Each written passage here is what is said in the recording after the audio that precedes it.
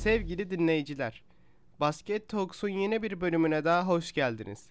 Ben Yıldız kategorisi basketbol oyuncusu Mirdemir Demirer. Basket Talks podcast serisinin yapımcısı ve sunucusu olarak siz basket severler için Türkiye'nin her yerinden minik, yıldız ve genç kategorilerinin koçlarıyla söyleşiler yapıyorum. Bugünkü konuğum Sercan Fenerci. Önceki yayınlara baskettalks.com ve tüm podcast aracılarından ulaşabileceğinizi hatırlatarak Sercan Koç'la röportajıma başlamak istiyorum.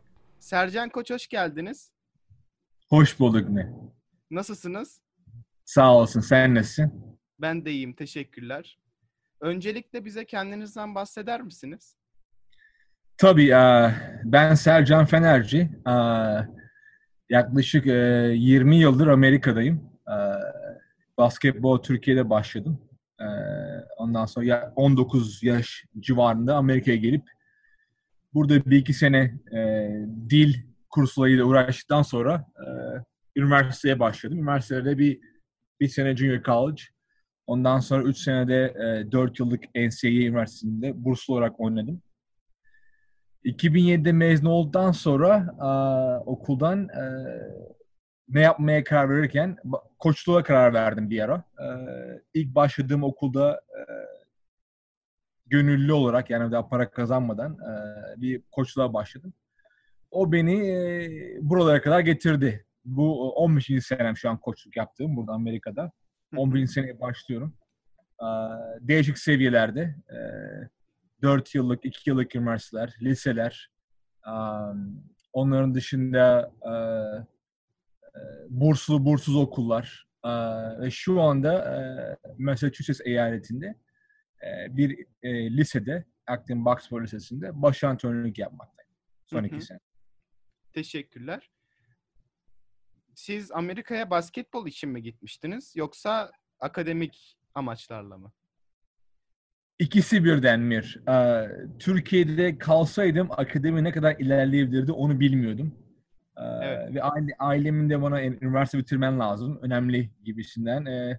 Güzel tavsiyeleri oldu. Ondan sonra o yolda karar verdik. Bir şekilde buraya ikisi için geldim. Çünkü basketbolun bana burs getirebileceğini bildiğim için o bakımdan biraz daha hani istekli oldum. Çünkü Amerika'da basketbolun çok iyi olduğunu herkes gibi ben de biliyordum o zaman. Ve zor olduğunu. Ama ben kendime güvenim tamdı gelirken. Ve hani bir iki sene dil kurslarıyla uğraştıktan sonra, çünkü dilim benim fazla yoktu İngilizcem geldiğimde. Ondan sonra oturduktan sonra çok rahat oynamaya başladım yani. Peki en başına dönmemiz gerekirse siz hangi ilimizden çıktınız? Yani Türkiye'deki hangi ilden çıktınız? Doğma büyüme İstanbul benim. İstanbul Anadolu yakası. Ben orada basketbolda ben geç başladım aslında bakarsanız. Şu anki jenerasyonlara göre ben bayağı geç başladım. Ben 13'ten 10. yaşa girerken başladım basketbola. Yani benim Türkiye'deki basketbol altyapım 4 ya da 5 sene civarında. Ve ama işte benim boyumun uzaması biraz daha. Benim boyum 2 metre civarında.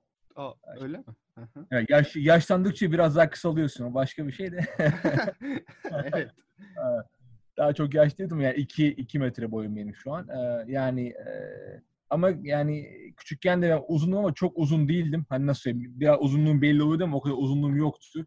Liseye başlayana kadar. Lisede biraz daha uzama şeklinde arttı. Ve benim de her çocuk gibi Türkiye'de ilk sevdamız neydi? Futbol oynamaktı. Futbol oynayalım.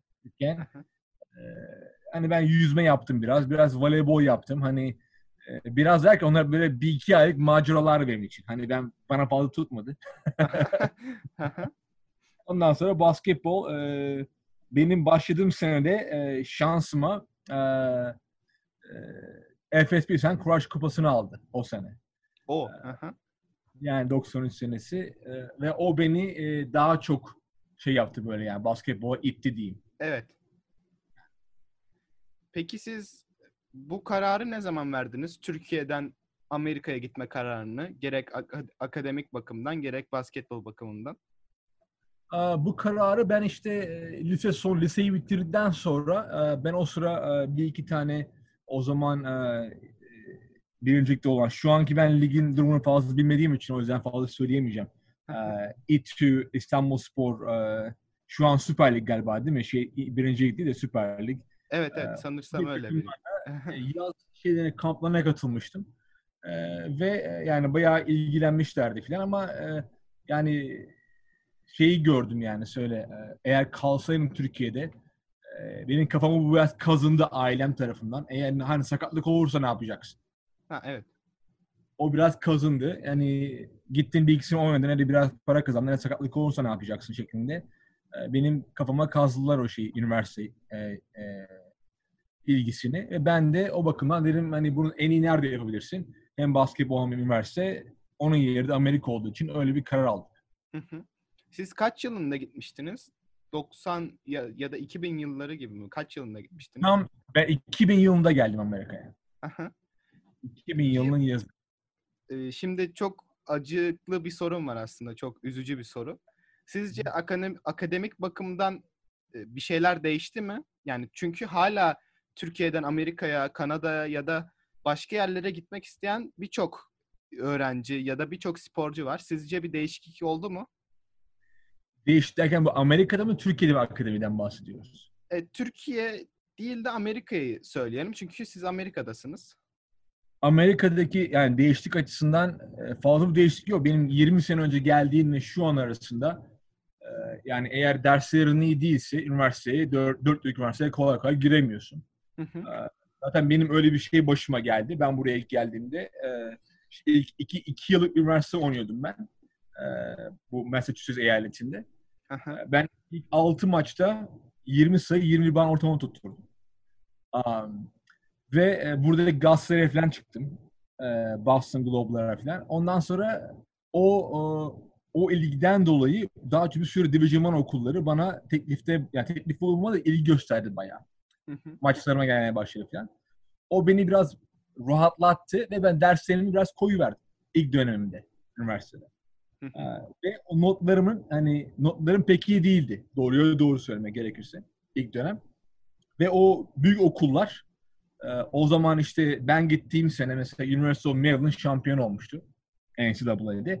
Onun head coach'u beni seyretmeye geldi mesela maça. Ama işte ben biraz böyle koyu verdim. Hani ya ben gideceğim o şeye girdim, mantaliteye girdim. Öyle mantaliteye girince dersleri fazla ilgilenmedim. Ve notlarım iyi olmayınca ikinci döneme başlarken notlarım bayağı düşüktü. Ve o bütün üniversiteler o yüksek seviyelerdeki ilgisini çekti benden o arada. Yani ben yine düzelttim derslerimi bir şekilde ikinci dönem. Ama yani onlar benden move on yaptılar. Başka. O yüzden akademinin ne kadar önemli olduğunu ben o dönem çok iyi anladım. Siz spor... Efendim? Ve derslerim ve basketbolun beraber gitmesi açısından çok önemli olduğunu anladım. Evet ama zor. Yani ikisi çok zor gidiyor beraber. Evet, kolay değil ama yani imkansız değil. İmkansız değil, evet. Yani eğer içinde varsa düşünsene 18, 19, 20 yaşındasın. Eğer sen günde 2 antrenman artı işte dersleri halledemezsen yani ne yapacaksın? Hani biz bunu 50 yaşındaki adama sormuyoruz değil mi? Bunları yap diye. 20 yaşındasın, 18 yaşındasın. Bunu yapabilmen lazım. İstek içinde olması lazım. Zaten en büyük farklardan biri bu. Ben bunu hep söylüyorum. İstek ve azim farkı Amerika ile Türkiye arasındaki oyuncular arasında. Galiba şu anda kupon sistemi var Amerika'da. Sizin gittiğiniz zamanda da kupon sistemi var mıydı? Kupon değil, kredi. Kredi, çok özür dilerim. Kredi, çok oldu, yanlış oldu. Kredi. Evet. Evet, doğru. Kredi sistemi, evet, aynı şekilde devam ediyor. Yani bir 4 yıllık üniversiteden mezun olmak için bir öğrencinin 130 ile 135, 136 civarı kredi toplaması gerekiyor. O da hemen işte her dönem 15 krediye falan denk geliyor o civarda. O da 15 kredi hemen 4 ya da 5 derse denk geliyor her dönem. Ve yani bazı dersler zor. Benim zaten zorlanmamdaki en büyük sebeplerden biri ilk dönemde bir iki tane ders aldım. Hani İngilizce o zaman daha böyle hani çok iyi değildi. Okumam falan iyiydi ama hani konuşmaya gelince falan. Ve bir iki derste o yüzden ben şey yaptım. Zorluk çektim. Evet. Ve o Bunlar zorluğu hani şey yaptım. Hani zor oluyor yapmayayım gibisinden. Sonra yaparım gibisinden. Soruyu ata ata sonra onları boşladım. Boşlayınca ne oldu? Notlar düşmeye başladı tabii ki. evet. Bu arada siz ne okudunuz? Hangi bölümü okumuştunuz üniversitede? Ben master'ım var benim burada. Ben burada üniversitede, 4 yıl üniversitede işletme ve bilgisayar üstüne. Management Information Systems diye bir program. Daha çok böyle bilgisayar web siteleri yapma, işte kodlama, onları öğrendim yani biraz. Size Ondan sonra peki HTML'leri öğretiyorlar değil mi? Kodlama evet, olarak. evet. HTML, işte Microsoft Dreamweaver, Tool, o tür programları öğrendim. Şimdi sorsan bir tane de yapamam büyük ihtimalle. 20 kaç sene, 15 sene. İlk başta bayağı yani bir de biliyorsun teknoloji çok çabuk geliştiği için Evet. artık yani tabii ki onlar hala kullanılıyor. SQL yani HTML hala kullanılıyor bayağı heavily yani. Ama yine de şey yapıyor yani şöyle bana sorsan hani yazabilir misin bir kod, yazamam şu an. Ama artık çok enteresan bir şey var. Mesela bir oyun yapmak istiyorum ben. Kodlama öğrenmeme gerek yok. Yani Buildbox diye bir şey var. App gibi bir uygulama var bilgisayarlarda.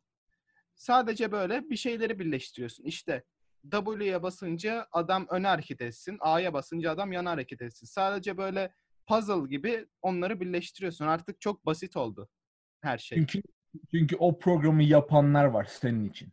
Evet. Anladın mı? Çünkü o programı onları yapmışlar onu. Böylece hani user interface, user friendly diyorlar ya Amerika'da. Daha çok kullanıcı için daha kolay olsun diye. Zaten şimdi bir sürü internette mesela web sitesi yapma şirketleri var. Evet. Yani Wix falan onlar var. Wix, işte WordPress bir sürü var orada ve çok güzel de yapmışlar. Yani ben hatta kullanıyorum bir tanesini ben kendim de. Ve yani hiç programlama yapmaya gerek yok. Programlama biliyorsan tabii ki biraz daha detaya girebiliyorsun. Ama gereksiz yani artık hani gereksiz derken normal kullanıcı için gereksiz artık. Çünkü bu işi bilenler bunu bayağı yapmışlar yani güzel bir şekilde. Evet. Hem de yani mesela Buildbox'tan bir oyun yaptın. Bunu Play Store'da çıkartıyorsun ve adam diyor ki Buildbox'ta yapılmıştır. Yani artı reklamını koyuyor. Tabii Mesela ki. WordPress gibi. Eğer para ödemezsen WordPress'e işte www.baskettalks.com.wordpress diye bir şey çıkıyor ya da Wix'te. Evet. Yani Evet. onlar reklamını veriyor. Para kazanıyor senden. Tabii ki. O yani güzel bir pazarlama stratejisi onların yaptığı. Bayağı güzel ve Kesinlikle. bayağı etkili yani burada. Evet, evet. Dünyada. Şimdi basketbola dönecek olursak sizin bir koç olarak temel prensipleriniz nelerdir? Ah, Prensipler benim değişti aslında. Nasıl söyleyeyim? İlk başladığımda ben basketbola, koçluğa, benim başladığım zamanlar 2007 seneleri, 2006-2007 seneleri hep şeydi. Nasıl söyleyeyim? Eski kafalı koçlara daha fazla bakardık. Hani mesela benim idolum Bobby Knight'ti. Ben Hı hı. genç. Ama şimdi Bobby Knight düşünürsen yani Bobby Knight şimdi bir maç bile yönetemez. Stili yüzünden. Hı hı. Türkiye'de de tabii ki sistemler ben yani son zamanlar bilmiyorum da ben oradayken de hani vurdum kırdımsı koçlar, bağırımsı çağrımsı koçlar daha çok hani etkili ve daha çok etrafta oluyordu. Şimdi o biraz daha değişti.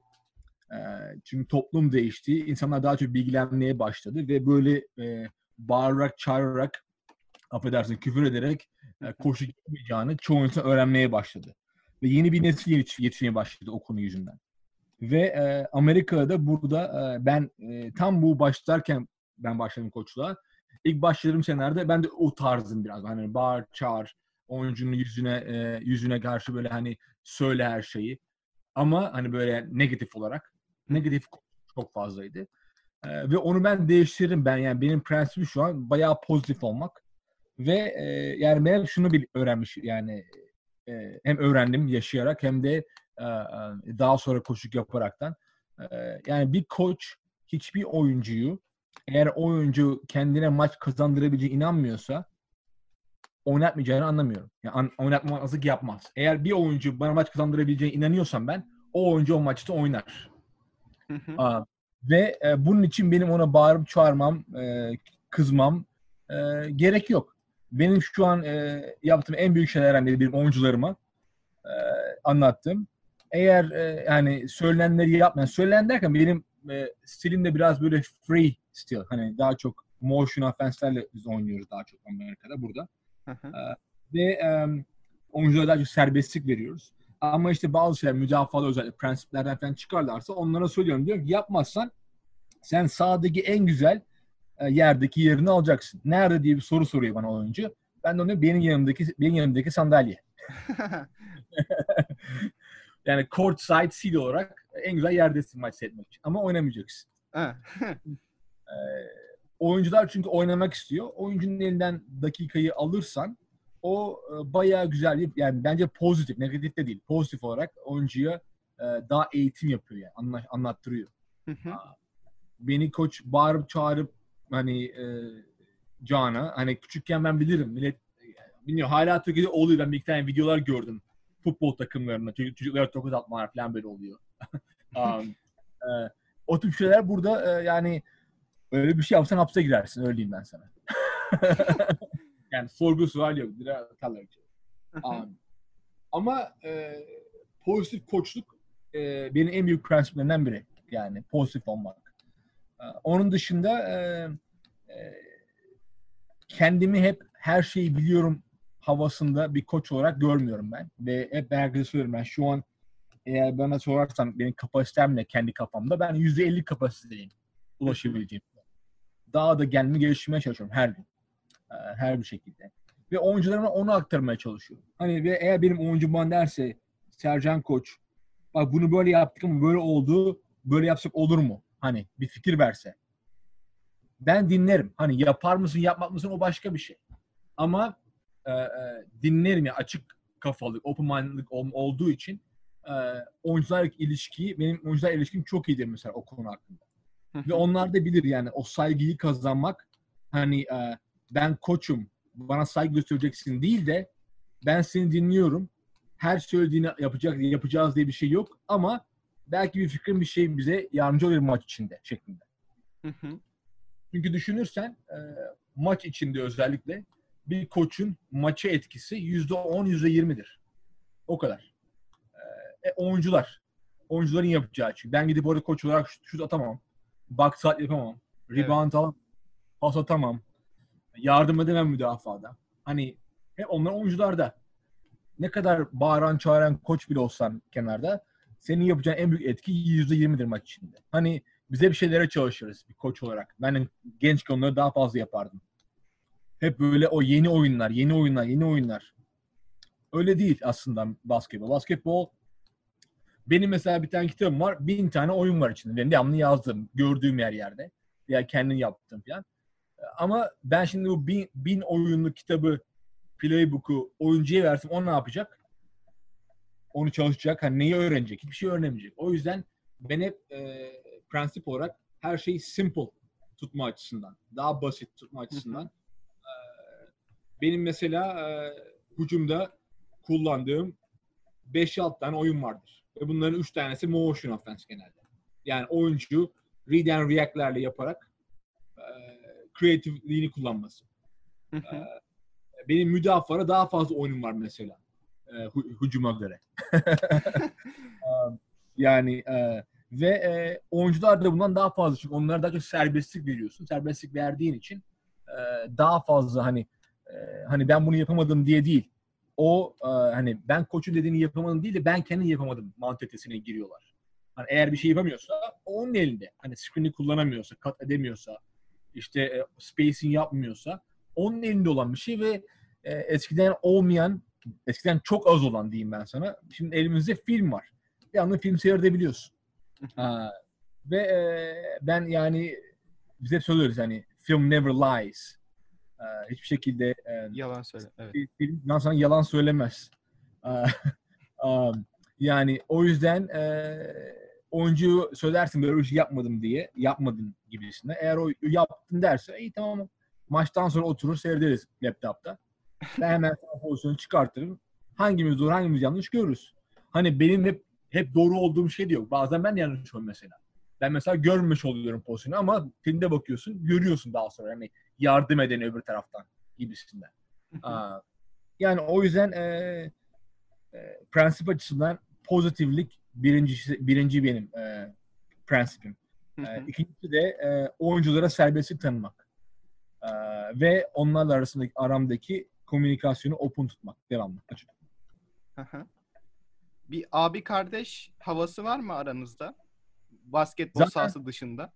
benim ilk günden söylediğim şey, ilk yaptığım konuşma takımı beni böyle büyük bir koç abidesi olarak görmeyin diyorum. Hani koç ne derse olur. Hayır.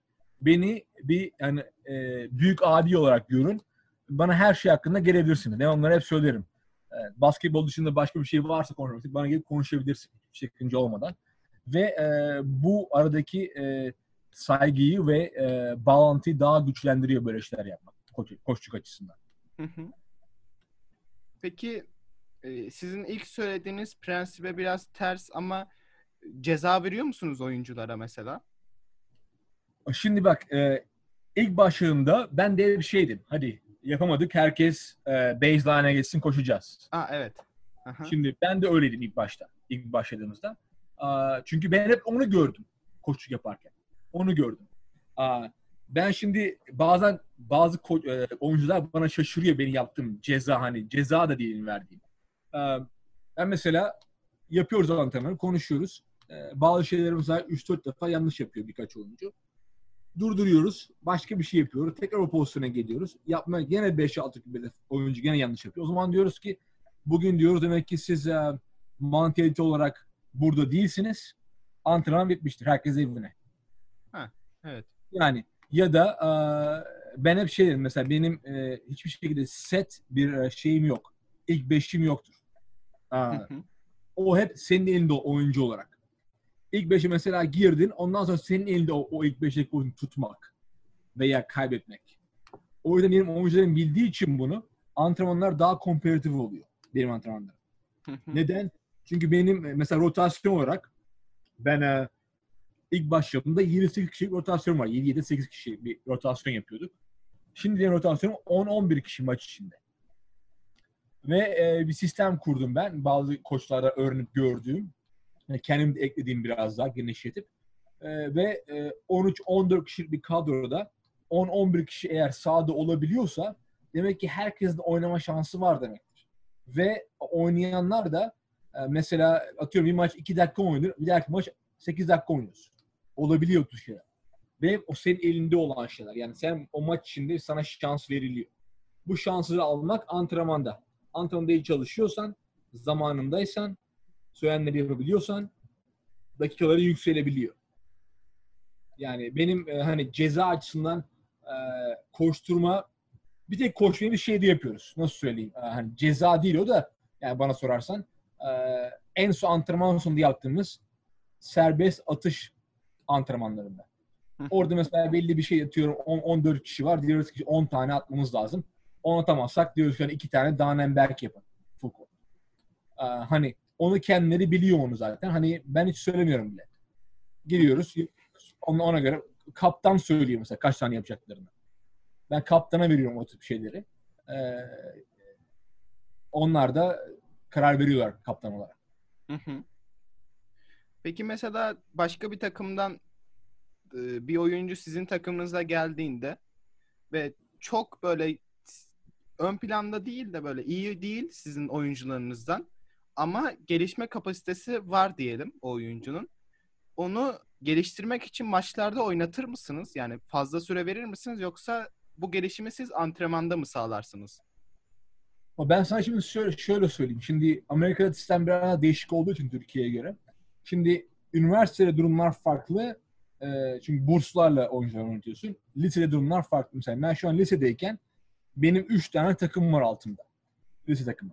Birincisi işte bir varsity dediğimiz A takımı. Bunda herkes oynayabiliyor. İkincisi JV dediğimiz Junior Varsity takımı. O da seniorlar oynayamıyor. Diğer birinci, ikinci, üçüncü sınıf oynayabiliyor. Bir de freshman takım var. Onlara sadece birinci sınıf oynayabiliyor. Şimdi ben mesela bu sene takıma bakarsam benim bu sene takımımda, A takımında 3 tane birinci sınıf öğrencisi vardı. Yani ve ondan daha yaş olarak büyük olan öğrenciler o takımda oynamıyordu bazıları. Onlar bir alt takımda oynuyordu. Neden? Çocukların geleceği var çünkü. Yani gelecek derken hani bir ışık vardı. Anlıyor musun? Ve onları ben mesela takıma aldım. Benle antrenman yapsınlar diye ve maçlara çıksınlar diye. İlk başta fazla oynamadılar. Hani bir tanesi biraz daha fazla. O biraz daha fazla derken 2-3 dakika oynadı öbürüne göre. Ondan sonra sezon ilerledikçe takım içindeki diğer birkaç oyuncu mesela böyle istediğiniz performansı veremeye başladı. O zaman biz bu gençlere biraz daha şans verdik. Öyle şans verince onlar da bir tanesi bayağı iyi kullandı o şansı ve son 5 maçta ilk 5 çıktı sahaya mesela. Ve bu lise 1 öğrencisi. Yani düşün. Senden 3 yaş büyükler var takımda. Onlardan önde oynuyorsun. Çünkü daha iyi şansını iyi kullandığın için. Ve o şans vermeyi senin sorduğun ben her şekilde yapıyorum ve alttaki takımlarda söylüyorum oyunculara. Eğer iyi oynarsanız bu takımlarda senin koçun bana söylerse ben de programın ben baş antrenör olduğum için derse Sercan Koç bu oyuncuyu bak veya ben bazen soruyorum mesela bizim rebound almamız lazım. Bir oyuncumuz sakatlandı. Alttan bir oyuncu alabilir miyiz? Kim var? Beni altındaki koça soruyorum. O da bana söylüyor. Bu oyuncular var. Ne dersin? Ben birkaç soru cevap yaparaktan istediğim cevabı aldıktan sonra bir iki oyuncuyu yukarı çekebilip oynatabiliyoruz. Ve oluyor. Her sene oluyor yani liselerde. Nasıl sorular soruyorsunuz? Biraz bahsedebilir misiniz o sorulardan? Tabii ki. Şimdi mesela benim stilimde biz mesela yarı sahada yani trap yapan bir müdafaa oynuyoruz genelde.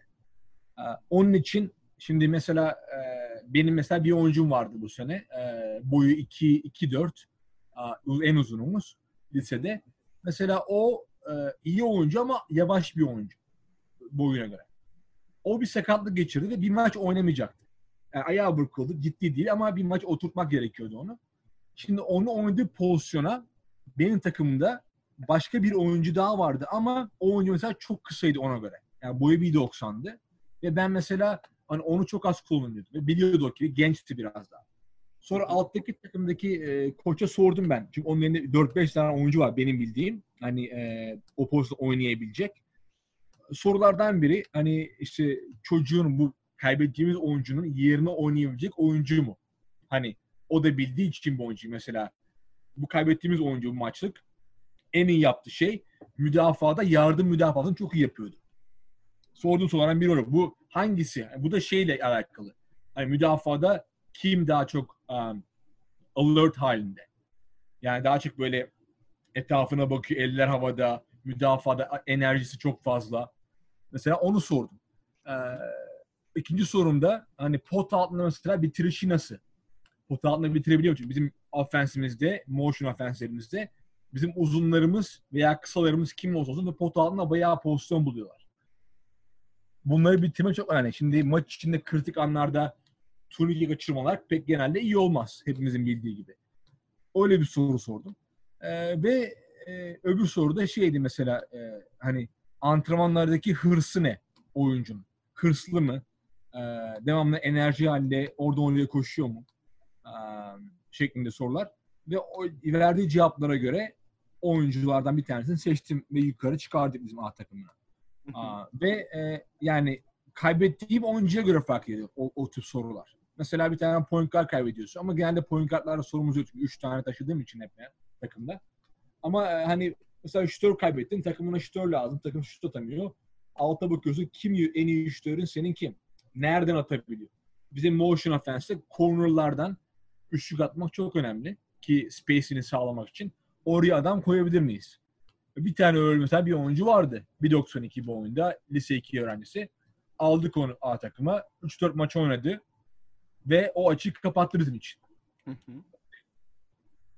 Şans veriyorsunuz. Bütün yani eksik varsa onu dolduruyorsunuz diyelim. Evet, evet. Şimdi biz Amerika ve Türkiye arasındaki akademik anlamda akademik anlamdaki eğitim hakkında konuştuk. Şimdi biraz daha basketbol eğitimi hakkında konuşalım. Türkiye'deki basketbol eğitimi ile Amerika'daki basketbol eğitimi arasındaki farklar nelerdir sizin gördüğünüz? Şimdi bu çok güzel bir soru Mir. Bu hani şöyle söyleyeyim ben.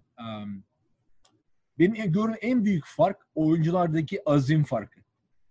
Yani mesela Türkiye'de ben şimdi Instagram'da falan fazla yoktum bu seneye kadar. Bu pandemi oldu, Instagram'a katıldım ben de biraz daha fazla böyle. Ve bayağı insan takip etmeye başladım ve Türkiye'deki mesela iyi başlamış. Onun başlaması iyi. Birebir antrenörler. Evet. Ki burada bayağı kullanılan bir şey Amerika'da bu. Birebir antrenörler. Ben mesela bir iki tane şeyleri konuşma şansı yakaladım. Onlara anlattığım en büyük şey şuydu. Her şeyi yani mesela bir Kyrie Irving'in yaptığı bir şeyi yapmana gerek yok 13 yaşında. Senin en basit şeyleri yani fundamental olarak dribbling yapmayı, şut atmayı onları öğrenmen gerekiyor. Daha çok antrenman açısından. Yani mesela ben burada da bazen oyuncularla o sıkıntıyı yaşıyorum. Mesela bir oyuncunun bir şeyde iyi olması için ne yapması gerekiyor en çok? Tekrar. Değil mi? Evet. Aynı şey tekrar. Ve bu bazen sıkıcı olabiliyor. Ki ben de onu oyuncu olarak yaşadım gençken. Ben gidip bana pota altında form şunu yapacağım. Yarım saat. Haftada 5 gün. Anlıyor musun? Ve bunu mesela oyuncu anlatmaya çalışıyor. Ve buradaki oyuncular onu biraz daha anlıyorlar gibi. Türkiye tabii ki biraz daha nasıl söyleyeyim sunulan seçenekler daha az. Yani mesela daha yeni mesela ben Türkiye'deyken 2-3 tane dışarıda basketbol sahası vardı. 2-3 tane yani. O kadar. Koca İstanbul'da benim bildiğim. Şimdi bayağı çoğaldı onlar. Ama yine de gene çok fazla yok. Çünkü hep şeyden dolayı işte yani İstanbul çok dolu bir yer olduğu için saha yapmak kolay olmuyor. Evet. Burada mesela benim oturduğum yerin hemen sokağın öbür ucunda bir tane var. Ortaokul var. Ortaokulun sahası var. Ben ne zaman arabayla oradan geçsem veya yürüyüş geçsem orada devamlı 20-30 tane oyuncu basketbol oynuyor. 2 potada. Devamlı. Bu Türkiye'de benim zamanımda bile azdı. Ben hatırlıyorum. Şimdi büyük ihtimalle biraz daha arttı o. Ama şimdi gidiyorsun mesela potaya dış sahaya 30-40 kişi sıra bekliyor maç oynamak için. Bazen çocuklar oynayamıyorlar büyük ihtimalle maç. Hani yapamıyorlar. Ve o yüzden burada o daha çok imkan var. Aradığım kelime oydu. İmkan açısından. Burada daha fazla hani çocuk mesela burada köşedeki basketbol sahasında yer yok. 5-10 dakika yürüyor başka bir tane daha var saha. 5-10 dakika yürüyor başka bir tane daha saha var. Hani yer bulabiliyor oynayabilecek ve antrenman yapabilecek. O birincisi. İkincisi de hani azim dışında, azim en tepeye koyuyorum da ikincisi de hep biz deriz ya hani ben de bunu daha çok hani Türkiye'deyken söylerdim. Atletizm daha farklı burada Amerika'da. Türkiye'ye göre. İşin komiği şu Amir. Atletizm evet. Yani herkes özellikle siyahi oyuncuların zıplaması, yapması, potaya gitmesi, onlar daha expose olması daha fazla. Ama atletizm aslında en büyük fark değil basketbolda Amerika ile Avrupa arasında. En büyük fark o çabukluk. Hani dersin ki atletizm çabukluk aynı şey gibi. Aslında değil. Çabukluk derken şeyden bahsetmiyorum ben. Patlayıcı kuvvet falan mı çabukluk derken? Evet. Mesela 100 metreyi 10 saniye koşmaktan bahsetmiyorum. O çabukluk değil. Tamam o mı? atletizm. O hız. O hızlar. Evet. Hız. Evet. Çabukluk attığın ilk 1-2 adımdaki hareketindir basketbolda. Hem hücumda hem müdafada. Yani ben o yüzden devamlı burada oyuncularıma ip atlama çalıştırıyorum. Devamlı. Ve o ilk adım atmaya çalıştırıyoruz. Hani çünkü hücumda eğer ilk adımda geçersen ondan sonra zaten sen potaya gitmeye imkanı daha fazla artıyor.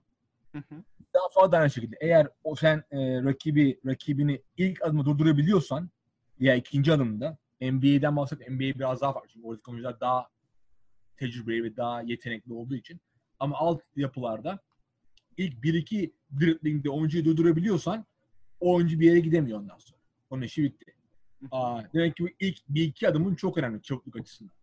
Evet. Ve bence en büyük fark bu. Çünkü dersen mesela şuta bakarsak Avrupa'daki oyuncular biraz daha iyi gibi değil mi? Amerika'ya göre öyle diyoruz.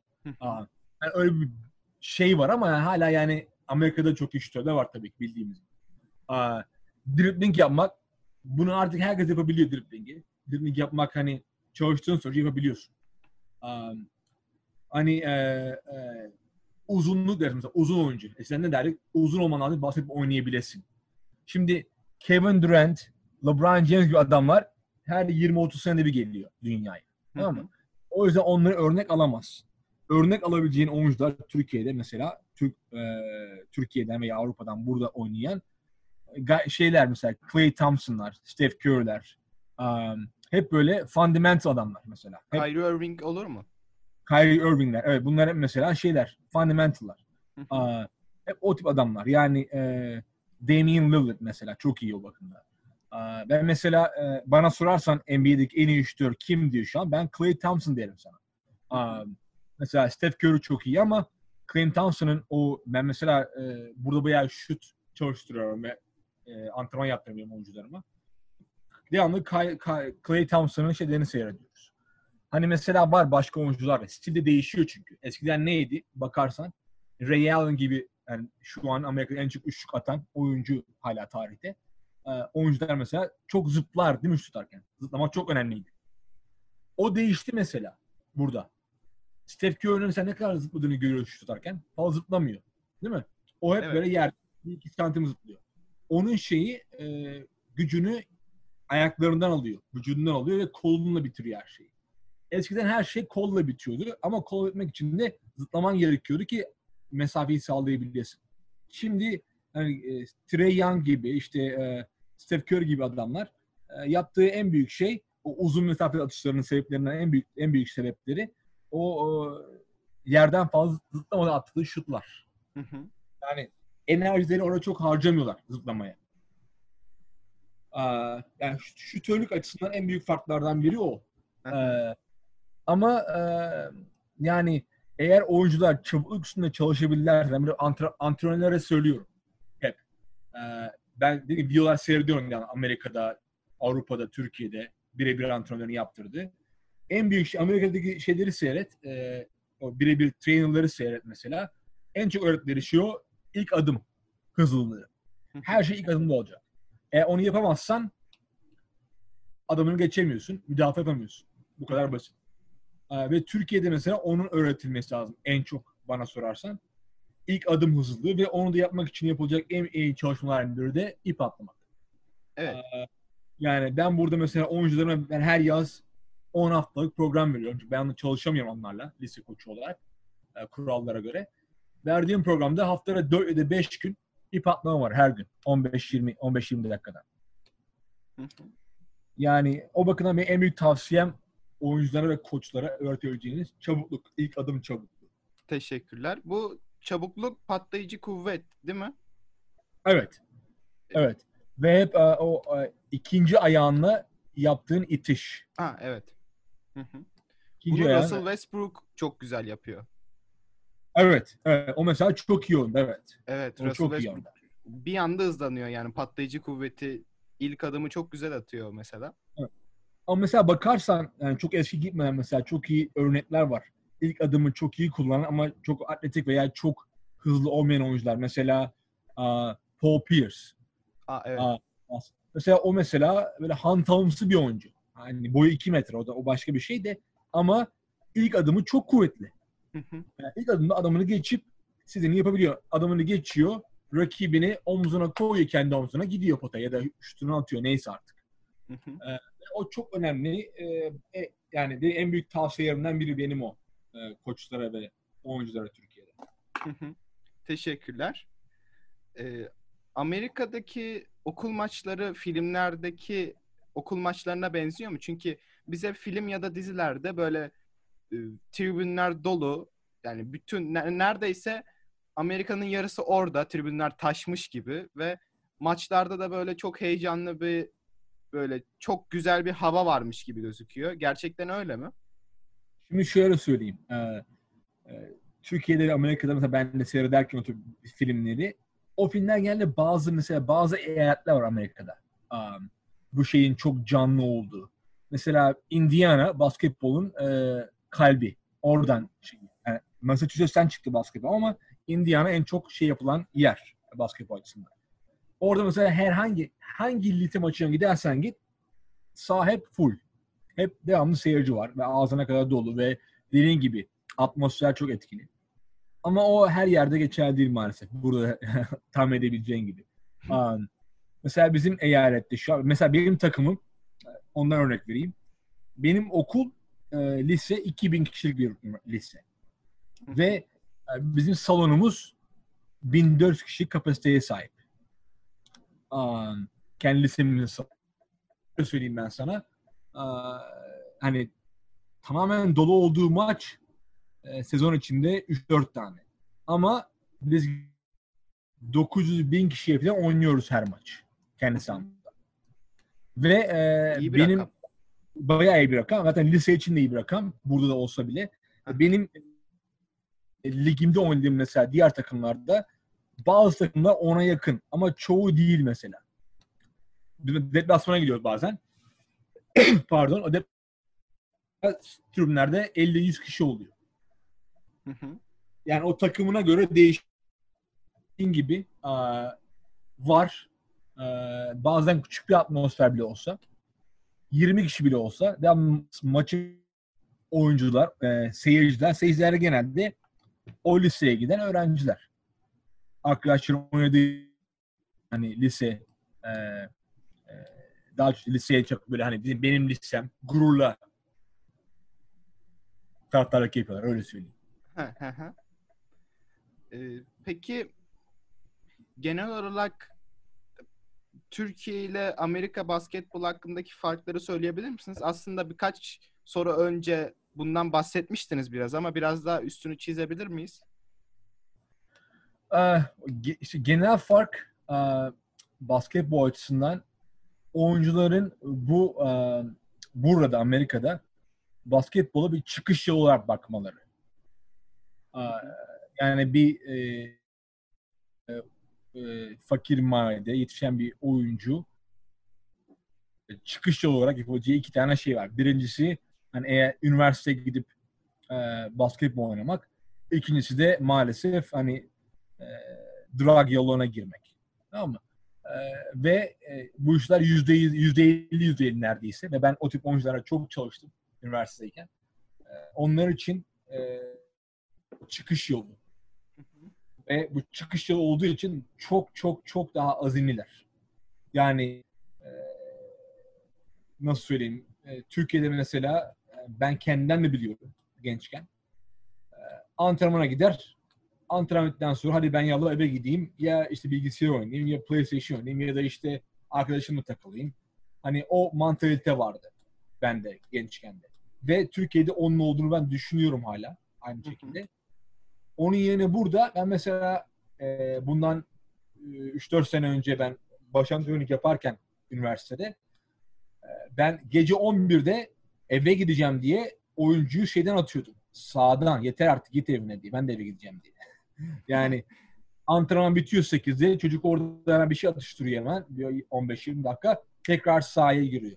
Şut atmak için, antrenman yapmak için. Bazen benle veya benim asistan koçum çalışmak için. Yani o istek çok fazla. Aşırı derecede. Ve zaten onun meyvesini de görüyorlar. Buradaki oyuncular.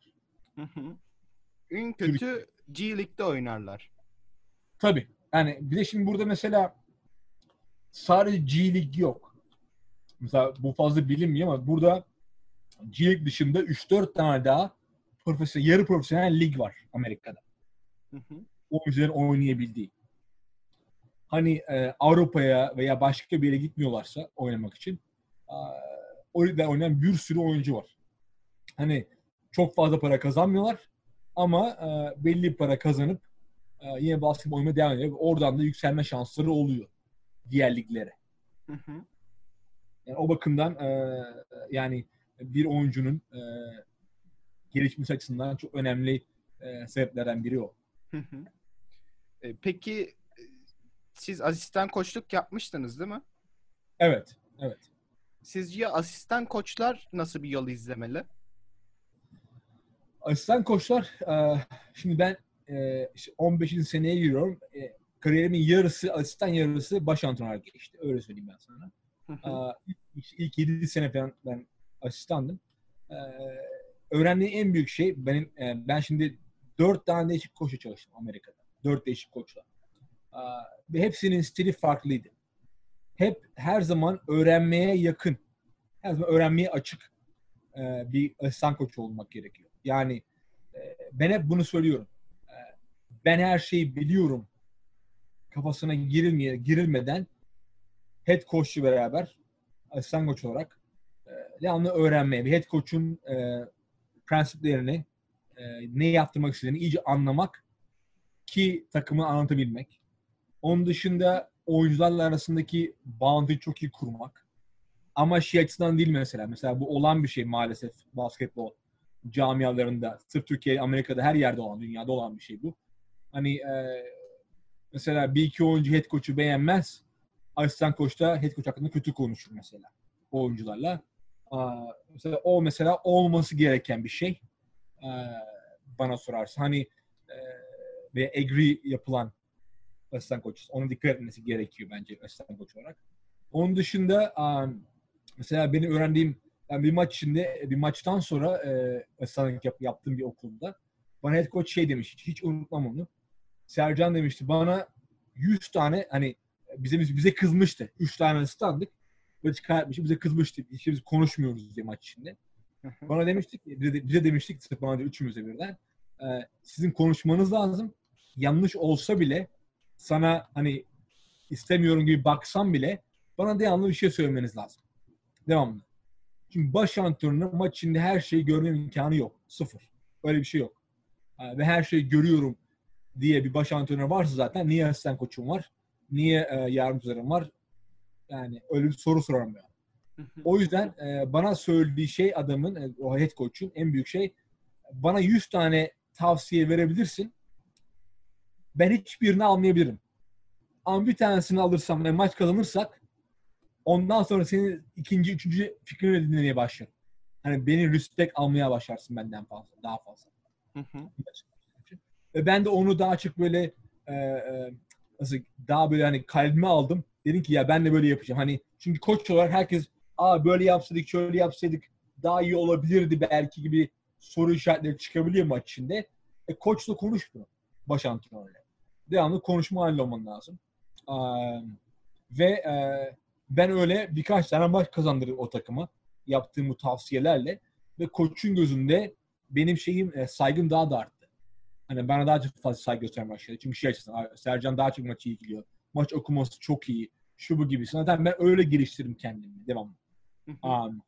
Ve onun dışında mesela benim burada Amerika'da bir söz var. Bilmiyorum Türkiye'de yapan var mı bunu bilmiyorum da. Mesela napkin plays. Napkin peçete demek değil mi? Peçeteler. Evet. Amerika'da mesela ben onu bir tane üniversite koçundan öğrendim. Demişti ki bana ne zaman nerede olursan ol her zaman gözün kulağın açık olsun. Basketbolla ilgili herhangi bir şeye. Ne olursa olsun hani bir oyuncu ilişkileri, maçlar, televizyonda oyunlar. Mesela benim benim bir iki tane oyunum var.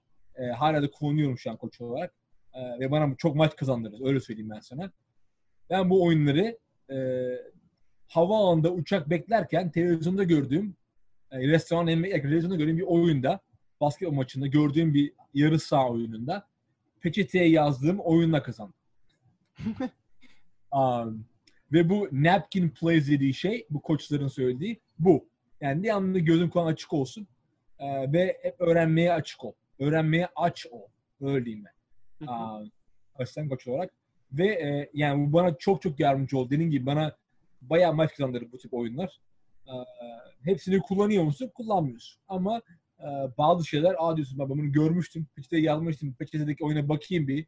Ondan sonra beni kendi playbook'uma koyayım falan gibisinden. Kendini öyle geliştirebiliyorsun. Yani oyuncu asistan koçun yapması en büyük şeylerden biri o. Kendini geliştirmeye devamlı açık olması, devamlı aç olması Ve ben hep bunu söylerim. Tavsiyenin iyisi kötüsü yoktur. Tavsiye tavsiyedir. Çünkü tavsiye veren kişi genelde o işi yaşamıştır. Değil mi? Evet. Ve o tavsiyeyi kullanmak senin elinde. Yani her şeyi kullanacaksın diye bir şey yok zaten. Ben bunu söylüyorum koçlara. Ama dinlemek çok önemli. Çünkü belki dinleyeceğim ve öğreneceğim bir şey sana belki ileride maç kazandıracak. Belki ileride oyuncularla arandaki ilişkiyi daha çok geliştirecek. Belki bir yöneticiyle konuşurken, ilişki görüşmesi için yaparken bu verilen tavsiyeyi kullanabileceksin. Yani bu tür şeyler bir dahaki iş görüşmene falan yardımcı olacak. Yani o yüzden açık open mind olmak gerekiyor. Teşekkürler. Amerika'ya gitmek isteyen bir oyuncu İngilizcesini geliştirmeden ziyade neleri geliştirmesi lazım? Basketbol için Amerika'ya gidiyor diyelim. Şimdi Amerika ile Türkiye arasındaki en büyük fark şu. Ona bakarsan. İngilizceyi saymazsak aile farkı. Türkiye'de biz hepimiz aile yaşamına alışkınız. Değil mi? Yani evde ne %99 çoğu çocuğun çamaşırını annesi yıkıyor. Yemeğini annesi yapıyor. Cebine parasını annesi babası koyuyor. Yani her şey nasıl söyleyeyim hani durumu iyi olmayanla iyi olan fark etmiyor. Bunu anne evde çamaşırını yıkıyor. Değil mi? Evet. Yemeğini yapıyor. Fark etmez. Hani bir tencere kuru fasulye yapıyor. Herkes yiyor ama anne yapıyor onu değil mi? Amerika'ya gelince böyle bir şey yok. Her şeyi kendin yapman gerekiyor. Ve buna alışmak oyuncularda bayağı kültür farkı açısından en büyük kültür farklarından biri o açısından şey yapıyor, etkileyebiliyor. Ve ben bir sürü oyuncu biliyorum buraya gelen Türkiye'den veya Avrupa'dan yani 6 ay içinde, bir sene içinde geri döndüklerini. Çünkü sırf bu iş yüzünden. Alışmadıkları için yani zor geliyor. Benim bir hikayem var. İlk geldiğinde ben burada benim Amerika'da teyzem var. Onun yanına gelmiştim. İlk geldiğinde benim bilmiyorum bunu. Yaş 19. Çamaşırlarım birikti. Çamaşır makinesinin yanına koydum. Teyzem dedi ki benim çamaşırlarım niye yıkanmadı gibisinden. Dedi ben senin çamaşırlarını yıkamak için büyümedim. O senin yapacağın bir şey. Gel ben sana çamaşır makinesini nasıl kullanacağını, çamaşır tozunu nereye koyacağını göstereyim. Ondan sonrası sana kalmış. Yani nasıl yağ gibisinden. Nasıl yağsı, buzu yağsı yoktu. Burası Amerika'da. Hoş geldin Amerika dedim. Evet. O biraz zorlayıcı olabilir ama basketbol açısından neleri geliştirmesi lazım mesela bir oyuncunun Amerika'ya gelmesi için? Basketbol açısından işte dediğin gibi çabukluk Patlayıcı kuvvet. Çok önemli. Onun dışında mantalite çok önemli. Yani biz Türkiye'de çok emotionalız Amerika'ya göre. Yani bizi bir koçun bir şey söylemesi. Ben çok seyrettim. Ben mesela Türkiye'ye bu sene gelecek mi gelemedim de son 3-4 senedir ben her sene bir defa geliyorum Türkiye'ye. Ben giderim mesela Cafer Ağa'ya Bayrambaşı tek başıma oturur bir iki saat maç seyrederim her geldiğinde. Hani kimin maçı olduğu önemli değil. İşte 10 U, 15 U, 17 U öyle yani random şekilde gidip maç seyredip antrenörleri ve oyuncuları seyrederim her seferinde, her geldiğinde. Ve en büyük dikkatimi çeken şeylerden biri şu. Bir oyuncu bir hata yaptığı zaman yani mesela top kaybı yaptığı, rebound'ı alamadığı gibisinden of ya yapamadım, kötü oldu. Hani kendi kendine negatif bir düşünceye kapılıyor. Ve bu onu maç içinde 3-4 dakikada etkiliyor en azından. Bu burada olmuyor mu? Burada oluyor. Ama çok daha az. Yani basketbol bu yüzden çok güzel bir spor. Yani futbol veya öbür sporlar gibi değil. Basketbolda mesela bir şut kaçırdın. 15 saniye sonra o şutun telafisine müdafaa da yapabiliyorsun. Yani o yüzden mantaliteyi geliştirmek çok gerekiyor bir oyuncu olarak. Mantalite aşırı önemli. Ve fiziksel olarak Amerika'daki oyuncular mesela biz bunu şey diyoruz burada. Bir terim var. Hani bir aslan aç bir aslan kan yaralı bir geyik görünce ne yapar? Üstüne atlar yemeye çalışır değil mi? Evet. buradaki mantalite o mesela. Eğer mesela bir rakip oyuncu senin çekindiğini, korktuğunu görürse, anlarsa daha açık üstüne gidip seni resmen eziyor. Ve bu Avrupa'dan gelen oyunculara yaşanan çok olan bir şey bu Avrupa'dan gelen oyunculara. Çünkü hep emotional olarak çok zayıf olduğumuz için geldiğimizde bu oyuncular, Amerikalı oyuncular veya başka oyuncu neyse bunu hissederse ve seni ezmeye başlarsa tamamen mantalite olarak oyundan düşüyorsun. Bir oluyor, iki oluyor, sonra ne oluyor? Onlar ben burada oynayamıyorum. Bunlarla oynanmaz. Bunlar bilmiyor gibisinden şeylere giriliyor ve ondan sonra zaten oyundan düşüyorsun. Evet. Evet, kesinlikle evet. Peki sizce Amerika'ya kaç yaşında gidilmeli pardon? Bu soru hep yani güzel bir soru. Nasıl söyleyeyim? Teşekkürler. Şöyle bir onun şeyi var, açıklaması var. Açıklama derken yani bu maddi durumla ilgili bir şeydir. Eğer maddi durumu bir oyuncunun varsa benim tavsiyem bir oyuncunun buraya lise 1'de en geç gelmesi. Ki Amerika'ya basketbol alışabilmek bir sene kolay olmuyor. En azından 200 sene harcanması gerekiyor. Eğer maddi durum bir oyuncunun iyi değilse ve en fazla 1 ya da 2 sene bunu yapabiliyorsa onun da gelmesinde sakınca yok. Yani ben mesela benim bir kuzenim var Türkiye'de. Futbolcu kendisi. Ben ona dedim sen buraya gel Amerika'da futboldan burs alırsın. İyi bir oyuncu kendisi. Genç hala. Ve ben yok istiyorum istemiyorum hani o şeylerde. Ve şu an yani düşünüyor. Ve kendisi şu an lise sona geçti. Lise sona başlayacak bu sene. Beni dinleyip gelseydi mesela 2 sene önce gelebilseydi belki daha iyi yerlere gelebilir burada futbol açısından. Hani hem burslu okuma açısından falan gibi. Geç gelindiği zaman hani nasıl geç derken hani mesela ben 19 yaşında geldim. Ben de geç geldim. Bilmiyordum çünkü böyle bir şeydi. Aradaki fark kapatmak eğer mantalite olarak tough değilsen kolay olmuyor. Hiç kolay olmuyor. O yüzden dediğim gibi bir sürü oyuncu geri dönüyor. Çok yapamayız. O yüzden ben tavsiyem eğer oyuncu maddi açıdan yapabiliyorsa erken gelinmesi en büyük avantaj. Ne kadar erken geliyorsa o kadar erken. Ve ben biliyorum birkaç tane oyuncu buraya geldi. İşte Kaliforniya'ya, Arizona'ya, New York'a falan böyle. Kendileri 13-14 yaşında olan benim duyduğum. Ve onlar mesela bayağı gelişecek burada. Çünkü sistem değişik olduğu için ve o tip oyuncuları için gelişmeleri daha hızlı olacak. Yani tavsiyem o. Eğer gelinebiliyorsa ne kadar erken gelebiliyorsa o kadar erken gel. Ama gelemiyorsan lise sonunda bile gelmen bir avantaj. Çünkü lise son oynayıp sonra bir de prep school oynayıp belki bir sene 2 senede belli bir yere yine gelinebiliyor. Peki siz demiştiniz ben İstanbul'a gelip maçları izliyorum diye. Evet. Bu maçlarda beğendiğiniz bir oyuncu var diyelim. Siz bu oyuncuyla konuşuyor musunuz? Hani Amerika'ya gel, şu okullarda belki burs verirler.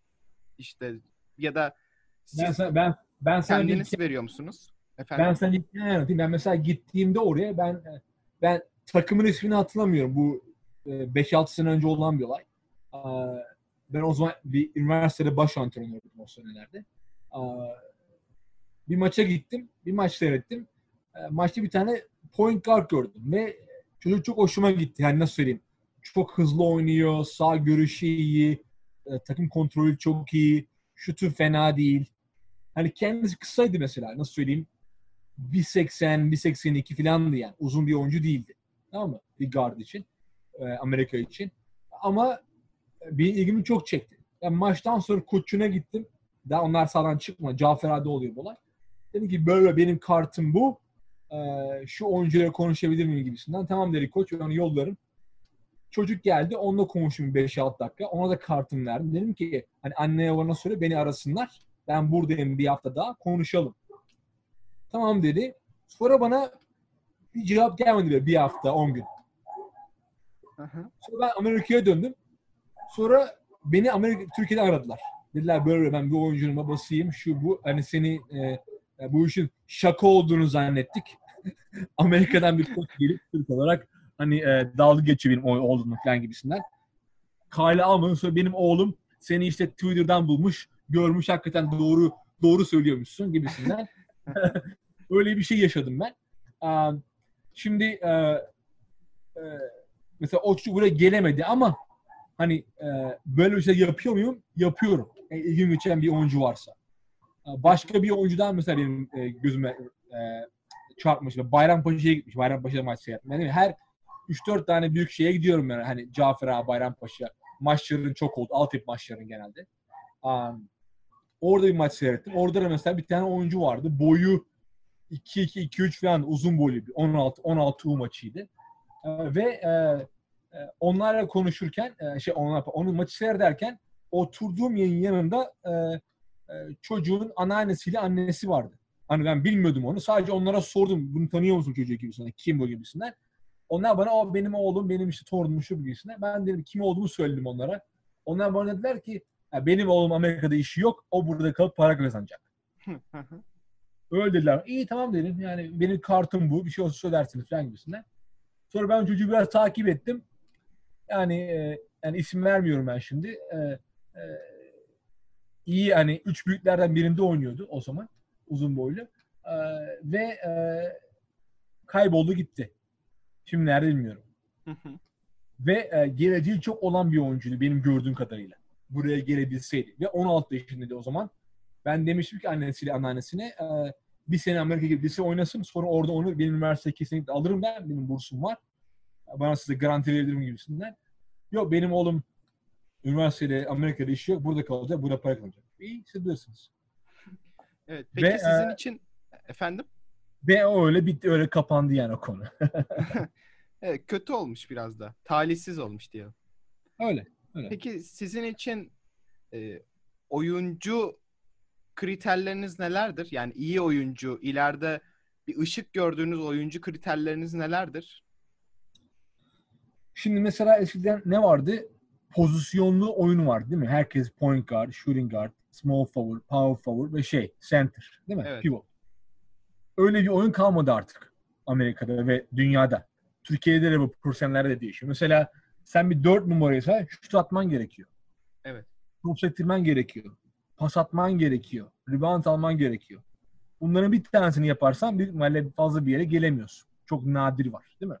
Veya şutörsen sadece tutarak oynayamıyorsun. Mesela örnek verdiğim biraz önce Klay Thompson.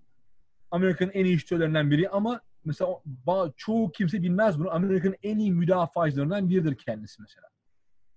Müdafaa yapan. Rakip takımın en iyi oyuncusudur her sene. Ve her maçta. Yani bir oyuncunun bir yetenek yerine 3-4 yeteneğin olması gerekiyor. Oyuncu bakarken. Ve eğer şimdi üniversite ve lise açısından konuşursam bunlar farklı konular biraz. Üniversite üstünde burs verirken neye bakıyorsun? Baktığın şey şu. Benim elimdeki oyuncular kim? Benim neye ihtiyacım var? Değil mi? Benim elimdeki oyuncu mesela benim rebound alan pek oyuncum yok. Uzunlarından birini kaybettim. Bu sene mezun oldu. Onun yerine çok rebound alan, enerjisi çok iyi olan, müdafası çok iyi olan kimi bulabilir? Ona bakıyorsun o zaman. Pozisyonluk hani pozisyon derken hani o gap'i fill yapacak, dolduracak bir oyuncuya bakıyorsun. Ama oyuncular mesela bana burada gençken bir koç söylemişti. Ve ben hep ona inanırım yani. Oyuncuların bir şeyi çok iyi yapması lazım. Bu bir şey ne olabilir? Şut atmak olabilir, dribling yapmak olabilir, rebound almak olabilir, neyse artık. Çok iyi yapması lazım. Ve onun yanında 2 tane daha şeyi iyi yapması lazım. Ki burslu oyuncu olabilsin. Mesela işte şut atıyor böyle. Mesela bir skor vermemiz gerekirse 5'te 3 atıyor. Topu iyi sektirebiliyor. Rebound alabiliyor. Yani iyi sıçrıyor. Rebound alabiliyor. Pas verebiliyor. Ve spacing'i çok iyi. Mesela bu oyuncuya burs verilebilir mi? Verilebilir. Yani senin söylediğin 3-4 tane mesela yeteneği var. Öyle. Değil mi? Yok. Ama şunu da bil Demir oyuncuyu mesela bir video seyrederek burs vermiyorsun. Bayağı maçını seyredin 3-4 tane. Mesela onlara bakıyorsun. Ayrıyeten mesela burada body language diye bir şey var. Bilmiyorum Türkiye'de bu kullanılıyor mu da çok. Oyuncunun vücut dili maç içindeki. Hani mesela koç ona bir şey söylerken böyle ya aman uf kafayı çevirmeler falan mı yapıyor? Yoksa maç içinde bir arkadaşı şut kaçır diye ona kızıyor mu? Veya bir yardım etmedi diye söyleniyor mu? Ya da pas vermedi diye.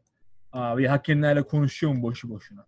Hani bunlara da bakıyorsun mesela maç içinde burs verirken. Ki takıma geldiğinde takımdaki atmosferi bozmasın diye. Yani bir sürü şey var. Dediğin yetenekteki bir oyuncu. Mesela öyle bir oyuncu her bir koçun ilgisini çeker. Ama bu sefer şeye bakıyorsun. Bu oyuncu kimlere karşı oynuyor? Rakipleri kim? Ve nasıl söyleyeyim? Hani nasıl ortamı tutturuyor mu devamlı? Hani bu çizgi aynı mı? Yoksa 2 maç böyle 3 maç yok öyle gibisinden. Peki mesela şey oluyor mu? Mesela adamın 3 maç istatistiği 12 sayı, işte 5 rebound, bir de 8 tane de asist var diyelim. Bu oyuncu 5 maçta da aynı performansı gösterdi. Siz bunu bir antrenmana alıp deniyor musunuz bir de? Kendi Tabii. oyuncularınızla ayrıca. Yani şimdi lisede o fark, liseler öyle bir şey yapamıyorsun. Çünkü lisedeki oyuncuların hepsi kendi lisesinde oynadığı için o fark ettiriyor. Ama üniversitede mesela o dönemleri var. Sezon içinde öyle şeyler mesela yaptıramıyorsun fazla. Ama sezon dışında evet oyuncuyu getirip ilgini çeken bir oyuncu getirip kendi oyuncularınla oynatabiliyorsun ki görebiliyorsun onun seviyesini biraz daha kendi oyuncularıyla beraber. Zaten o yüzden Amerika'da bu şeyler çok önemli ya. Official visit, unofficial visit dedikleri üniversitelere gidip oyuncuların üniversiteleri ziyaret etmesi 1 ya da 2 günlüğüne. Oradaki oyuncular oynaması ki koçun daha net görebilmesi bu oyuncuyu kendi oyuncularıyla beraber. Çok önemli. Peki siz mesela İstanbul'dasınız diyelim. Yine bir maç izlemeye gittiniz. Bir oyuncuyu çok beğendiniz. Ama tek bir maçını izleyebildiniz. Çünkü 2-3 gün sonra döneceksiniz diyelim. Ve o zamanlarda da maçı yok. O oyuncuyu dışarıda, yani oyuncuyla konuştunuz. Oyuncuyla da iyi anlaştınız diyelim. Bu oyuncuya dışarıda antrenman yaptırıp onun şeyine bakıyor musunuz? Nasıl antrenmanlarda, nasıl drillleri nasıl yapıyor? Öyle şeyleri hiç denediğiniz oluyor mu? Ben 5-6 sene önce oraya geldiğimde böyle bir şey yaptım ben. İki oyuncu vardı. İlgimi çekmişti. Ama bir maç seyredebilmiştim. Ve ben dediğim gibi orada bir hafta falan kalacaktım. Dedim ki sizi yani workout yaptırabilir miyiz? Ve ben gittiğimde oraya benim Amerika asistan koçum vardı. O da geldi benimle. Baş antrenörken.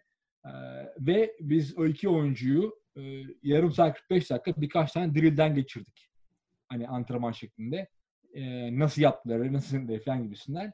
Ve orada mesela yaptığımız drill'lerde istediğimiz verimi fazla veremediler.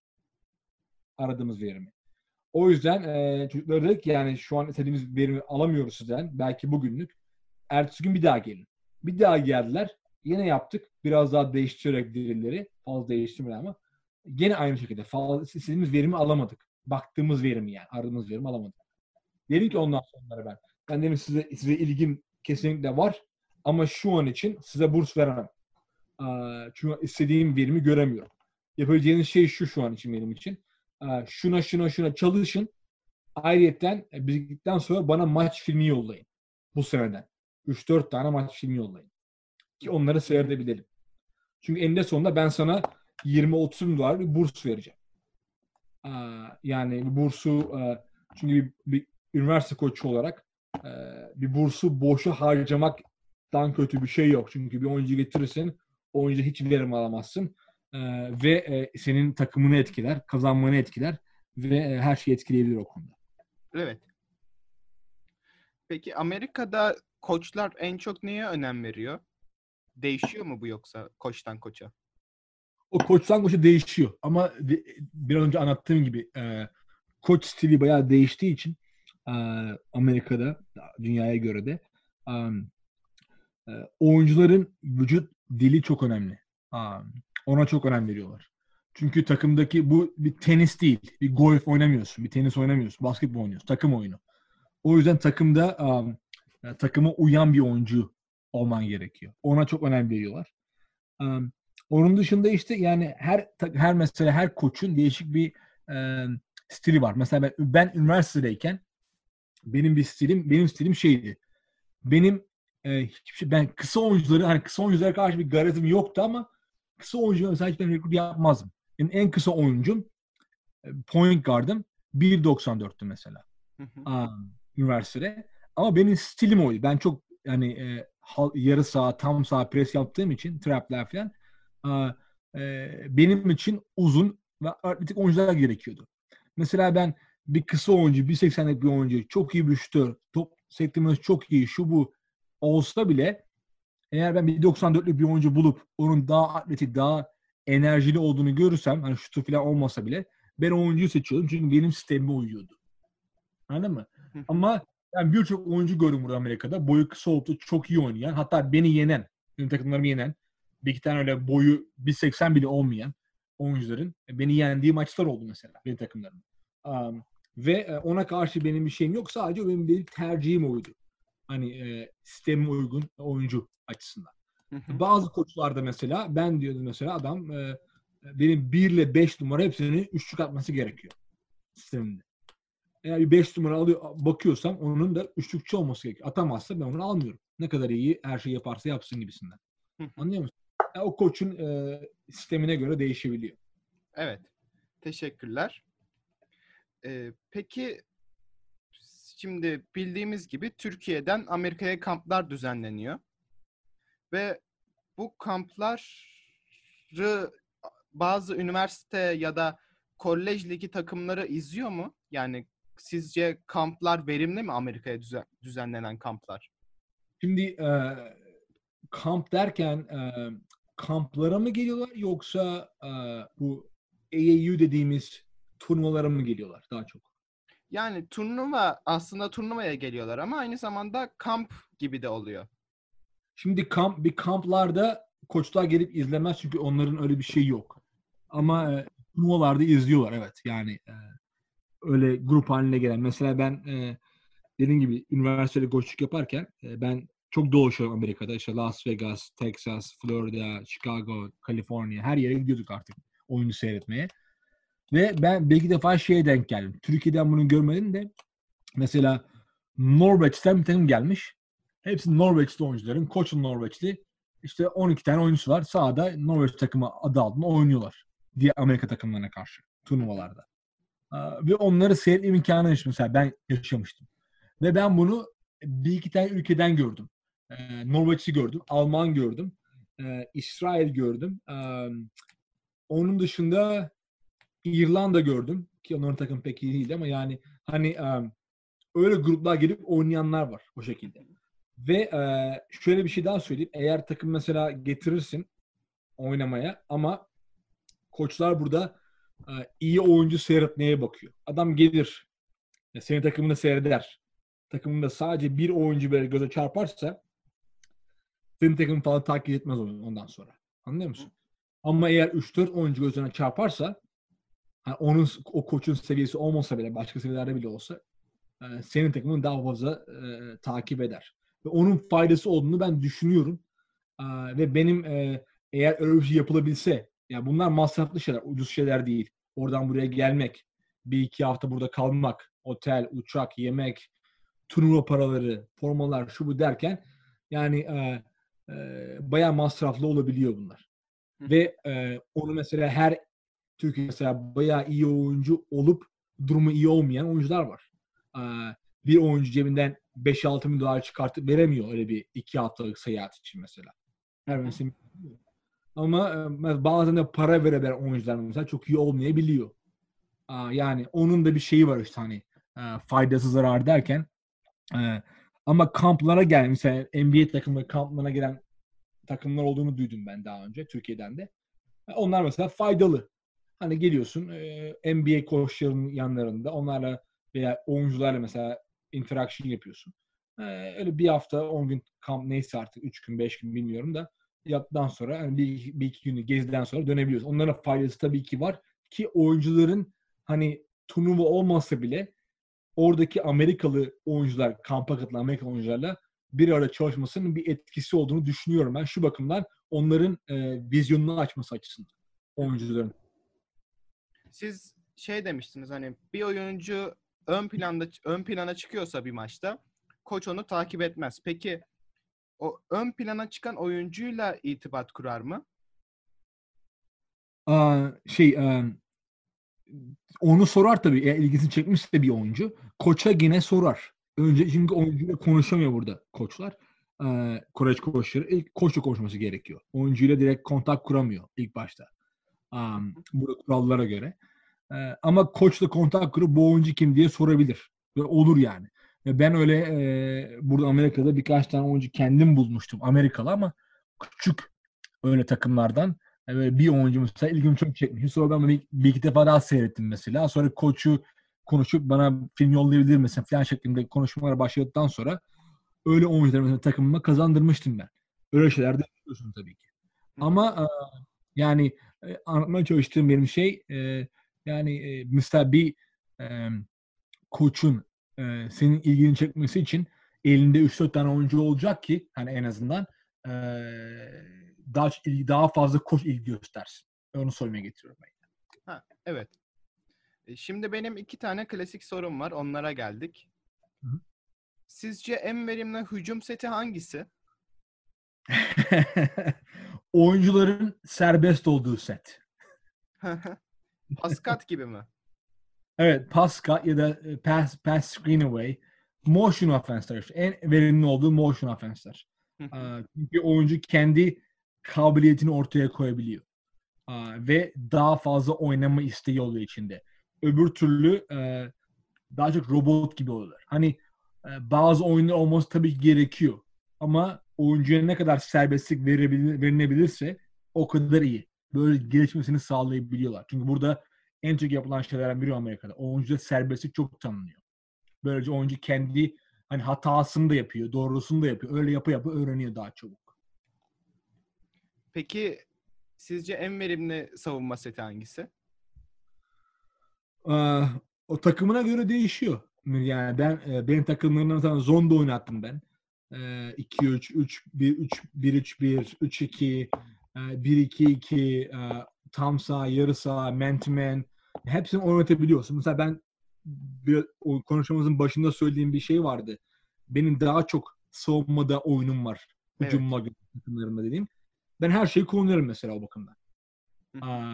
Hangisi gerekiyorsa mesela timeoutlardan sonra kullandığım bazı değişik oyunlar var. İşte devre arasında kullandığım bazı değişik oyunlar var.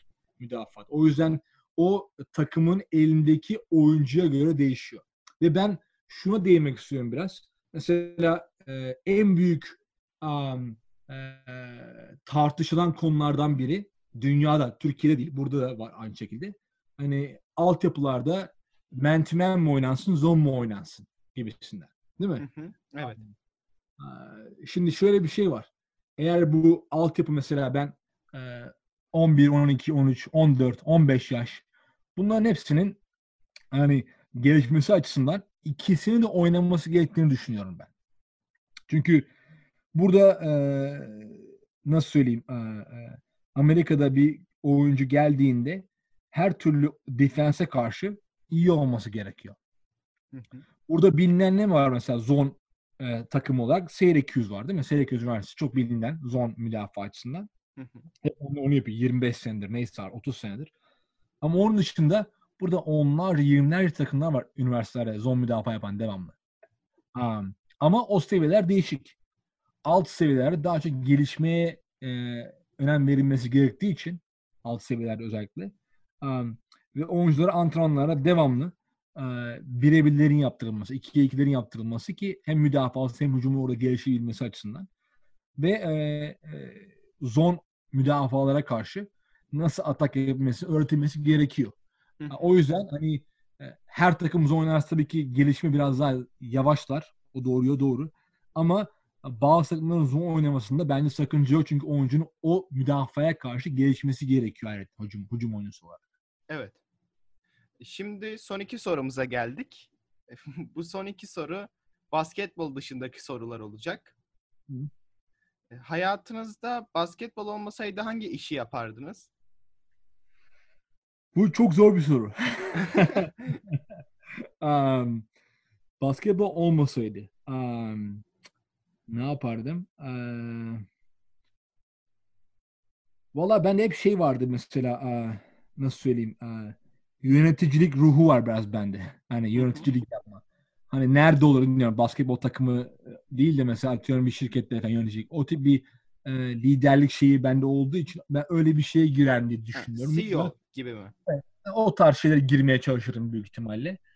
Ya da ben mesela hep hayalim vardı küçükken de.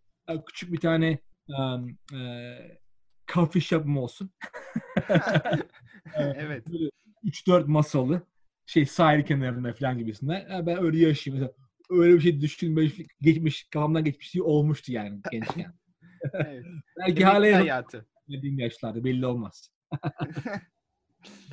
Son soru olarak da basketbol dışında yapmayı en sevdiğiniz aktivite hangisi? Aa, ben biraz basketbol manyağıyım. Öyle diyeyim ben. Öyle başlayayım ilk Ha. başta. Yani ben televizyon bile basketbol olmazsa fazla seyretmiyorum. Öyle söyleyeyim ben sana. Hı hı. Ama mesela yürümeyi seven bir insanım, yürümeyi. Yürüyüşlere çıkmayı. Benim köpeklerim var mesela. Onlarla yürüyüşe çıkmayı. Ben çok seven bir insan olduğum için onu aktivite olarak daha fazla yapıyorum diyebilirim basketbol dışında. Hı hı. Çok teşekkür ederim katıldığınız için. Ben teşekkür ederim de beni konuk ettiğin için. İnşallah bir şekilde e, hani birkaç şeyde aydınlatıcı olabilmişimdir. Evet, bence çok faydalı oldu. Ben tekrar teşekkür ederim. Çok güzel de bir konuşma oldu. Ağzınıza sağlık. Sağ olasın. Kendine çok iyi bak. Siz de görüşürüz. Basket Talks'un bu bölümünde Acton Boxborough Regional High School takımının koçu Sercan FENERCİ konuğumdu. Daha fazlası için baskettalks.com ve tüm podcast kanallarımızı ziyaret edebilir, bağış desteği için Patreon ve Kresus araçlarında kullanabilirsiniz. Ben Mirdemir Demirer. Bir sonraki Basket Talks programında görüşmek üzere. Hoşça kalın.